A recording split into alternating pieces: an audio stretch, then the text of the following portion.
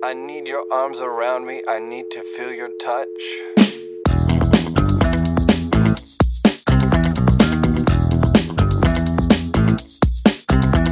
I need your understanding, I need your love so much.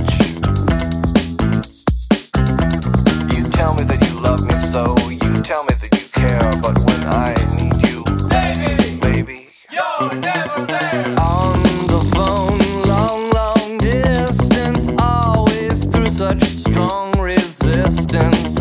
First you say you're Bonjour à tous les deux. Bonjour. On va présenter avec vous les écoles normales supérieures. D'abord, présentez-vous, vous venez de quelle filière, quelle classe? Vous étiez à Joffre tous les deux. On était à Joffre en PC étoile tous les deux, l'an dernier en 5,5. Donc lui a intégré l'ENS Lyon l'an dernier, et moi je suis à l'ENS de Paris. Voilà, rue d'Ulm. Rue d'Ulm, Voilà, c'est ça. Ceux qui connaissent. Donc, déjà, présentons ces écoles. En fait, déjà, ce qu'il faut dire, c'est que ce sont les écoles pratiquement les plus difficiles à obtenir avec Polytechnique, dans vos deux filières. Le concours est pas facile. Le concours n'est pas facile. Oui. Au niveau des formations et des carrières qui sont offertes, c'est quand même un petit peu différent. Le principal débouché, C'est l'enseignement supérieur et la recherche, voilà. très majoritairement. Oui. Donc, pour fixer les idées, l'intégralité des médailles Fields sort de l'école normale Il y supérieure en de a la rue 8, d'Ulm. je crois, de l'ENS. Toutes les françaises Oui. viennent de la rue d'Ulm. Voilà. Et pour les prix Nobel, c'est à peu près pareil. Pierre Gilles de Gênes. Il y a eu Claude Cohn-Naducci aussi. Voilà. Pour citer les plus récents. Qui a fait une conférence à l'ENS Lyon C'est vrai au début de l'année. Et qui rôde parfois dans nos couloirs encore. Alors, pourquoi vous avez choisi ces écoles? Parce qu'évidemment, vu le niveau de sélection, vous avez certainement des choix aussi dans d'autres grandes écoles d'ingénieurs qui offrent des carrières aussi intéressantes.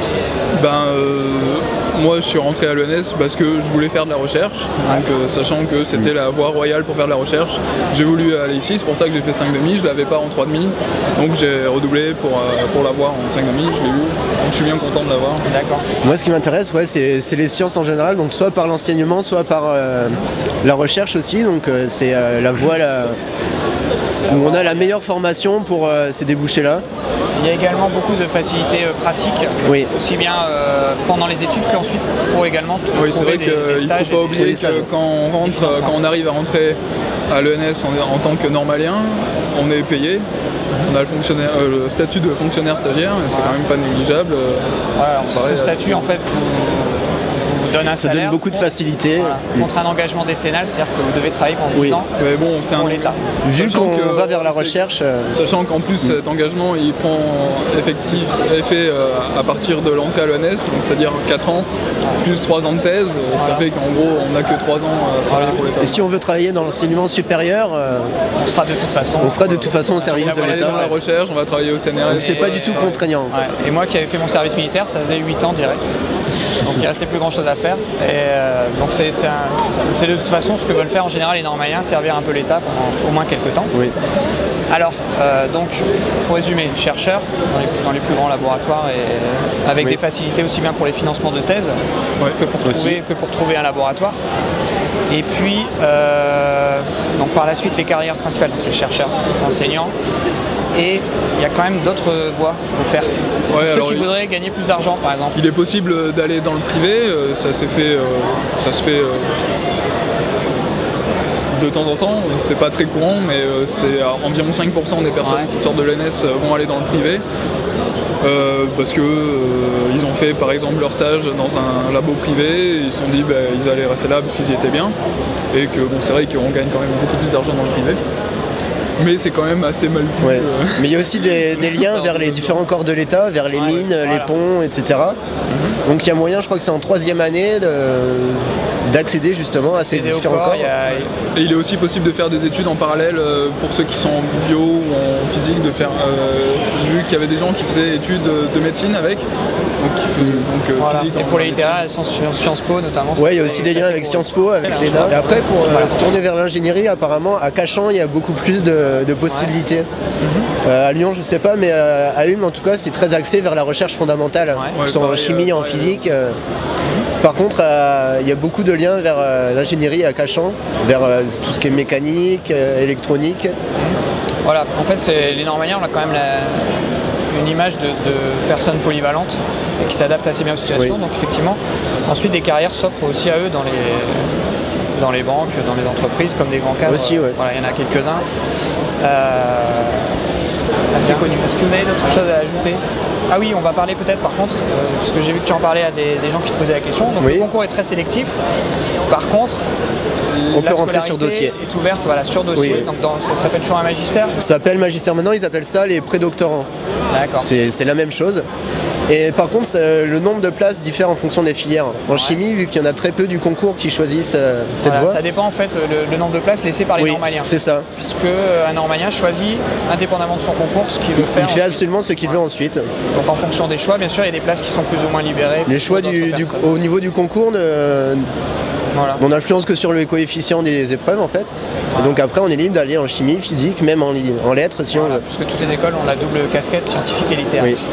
D'accord. Et par contre, par exemple en chimie, ils prennent environ une quinzaine ou une dizaine de prédoctorants par an. Donc soit de prépa et même quelques-uns de la fac. Ouais. Par contre en mathématiques ils doivent en prendre que 1 ou 2 et en physique une quinzaine aussi. Et ça c'est à Lyon, à Ulm c'est comme ça parce que à Lyon il y a vraiment moitié-moitié d'auditeurs et de normaliens. Et les auditeurs sont vraiment bien intégrés. Voilà, donc c'est une voie à conseiller à ceux qui échoueraient au concours. Mais bien sûr, ils suivent ensuite exactement les mêmes cours, ils ont le même diplôme. Ils sont juste pas payés, c'est tout. Ils ont exactement les mêmes cours. Évidemment c'est en effectif réduit et avec des moyens, en général dans les magistères ce sont souvent les meilleurs professeurs, les meilleurs chercheurs des universités alentours qui veulent justement venir et recruter des doctorants. Oui, c'est vrai que c'est ça qui est bien aux ENS, c'est que les effectifs sont réduits comparé à la fac.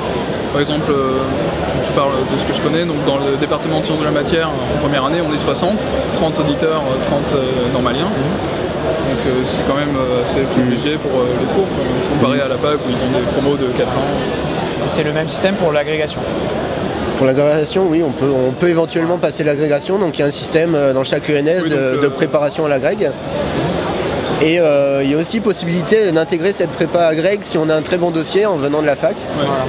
Ce qu'il faut peut-être dire, je sais pas dans... Oui, donc le cursus qu'on suit quand on est à l'ENS, donc en première année on passe la licence, ensuite deuxième année c'est le M1, le master, troisième année donc soit on passe l'agrég, soit on passe le M2 si on ne veut pas passer l'agrég ou on veut la passer plus tard. Et en dernière année, donc si on a passé l'agrég, on va faire le M2. Si on n'a pas passé l'agrég, soit on la passe à ce moment-là, mais c'est pas vraiment recommandé de faire ça parce que l'agrég permet de réviser tout ce qu'on a fait jusqu'en M1. Ouais. Et donc si on n'a pas passé l'agrég, généralement on continue sur première année le début de thèse en fait. Voilà, on peut très bien ne pas passer l'agrég et faire carrément autre chose. C'est à ce moment-là aussi qu'on peut passer dans les corps. Aussi. Au lieu de faire une thèse, partir dans une école d'application. C'est vrai que, en tout cas à Lyon, on est vraiment bien placé. On est à un quart d'heure du centre-ville. Lyon, c'est très vivant, c'est super comme ville. Et à Paris, c'est quartier latin. Il y a quelques écoles d'ingénieurs autour. Il y a la Sorbonne, donc c'est un gros quartier étudiant. Et la cour aux Ernest, qui est magnifique. Il y a la cour aux Ernest, très jolie. Et vraiment, je trouve que c'est vraiment une école dans laquelle on laisse vraiment l'élève choisir ce qu'il veut faire de sa carrière. Il n'y a pas une chance de pouvoir étudier là parce que on est libéré de toutes les contraintes. Notamment avec l'administration, en général, ça se passe très bien. Si on a envie d'un projet particulier, il ne faut pas hésiter à aller les voir. Moi, c'est le souvenir. Oui, il y a toujours moyen d'avoir des cursus un peu personnalisés. Voilà. Par exemple, de faire un master dans notre spécialité principale, d'avoir quelques cours à côté pour avoir ce qu'on appelle une spécialité secondaire. Ouais. Si par exemple, en chimie, on peut avoir une master de chimie option physique microscopique par exemple, pour ensuite s'orienter vers une thèse en chimie théorique qui se rapprocherait justement de la physique. Les deux sont très très liés. Et justement, là en ce moment je suis en stage dans un laboratoire où il y a à la fois des gens qui ont fait un cursus de chimie et d'autres de physique pour ensuite préparer leur thèse là-bas. Donc il y a moyen aussi de bifurquer. C'est pas parce qu'on choisit de faire une licence de chimie ou de physique qu'ensuite on est bloqué dans cette voie. Mon tuteur par exemple est professeur en chimie, mais il a une maîtrise de physique à la base. Voilà. Il a ensuite bifurqué vers une thèse de chimie physique. Voilà. Donc pour les passerelles les plus fréquentes, en général il y a des filières qui sont prévues, par exemple entre bio et chimie. Souvent il y a beaucoup d'élèves qui font la passerelle. Il y a biochimie, chimie physique, physique bio aussi. Il y a pas mal de liens. La bio est assez une science montante apparemment. On a beaucoup de de cours à la frontière entre physique et bio ou chimie et bio. Par exemple, là en première année, on a un cours d'introduction à la physique-chimie des systèmes biologiques, donc on a des cours de bio. Et ensuite, il y a carrément la filière PCB à partir de la deuxième année. Pour faire physique-chimie des sciences. Donc, effectivement, ces passerelles sont même presque encouragées. C'est vrai que c'est valorisant dans un cursus et dans un... Voilà, et pour avoir le diplôme de l'ENS qui a été créé là il n'y a pas longtemps, il faut valider un cours interdisciplinaire. Ah oui, tiens, donc alors maintenant il y a un diplôme alors. Maintenant il y a un diplôme. D'ailleurs, à Paris, il y a quelques problèmes avec ça parce qu'ils sont avec la directrice qui a imposé ce système d'un diplôme payant supplémentaire. Mais pour valider ce diplôme, on doit prendre quelques cours dans un autre département. Par exemple, si on suit un cursus de chimie, on doit prendre un cours ailleurs, que ce soit en physique ou en philosophie. Et vice versa, pareil, les philosophes doivent prendre des cours d'histoire, par exemple. C'est un cours interdisciplinaire, mais dans une autre matière scientifique. C'est vrai parce qu'au départ, en fait, les ENS ne sont pas diplômantes, mais elles donnent les diplômes équivalents de l'université, en association avec les universités. Et donc maintenant il y a un diplôme vraiment qui valide. Il faut quand même s'inscrire à la fac pour passer la licence, master, machin. Voilà. Mais en plus on aura le diplôme de l'ENS à la fac. D'accord, alors qu'avant il y avait simplement un titre, on va dire, sur un CV. Quoi. Et en sciences, tous nos cours sont à l'ENS, donc on a aucun cours à la fac, presque. En deuxième année, il y en a un seulement, donc c'est beaucoup de facilité. On est logé rue d'Ulm, première année, on est tous logés rue d'Ulm. Et donc on est à 10 mètres de nos salles de classe, à 100 mètres des stations de RER pour pouvoir aller partout dans Paris. Ouais, mais il y a même tout sur place. Il y a déjà tout sur place, oui.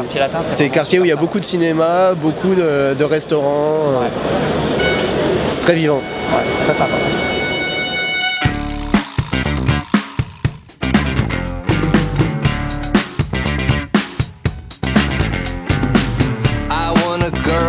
A mind like a diamond. I want a girl who knows what's best. I want a girl with shoes that cut and eyes that burn like cigarettes. I want a girl with the right allocations, who is fast and thorough and sharp as a tack. She's playing with her jewelry, she's putting up her hair, she's touring the facility and picking up slack. With a short skirt and a long jacket.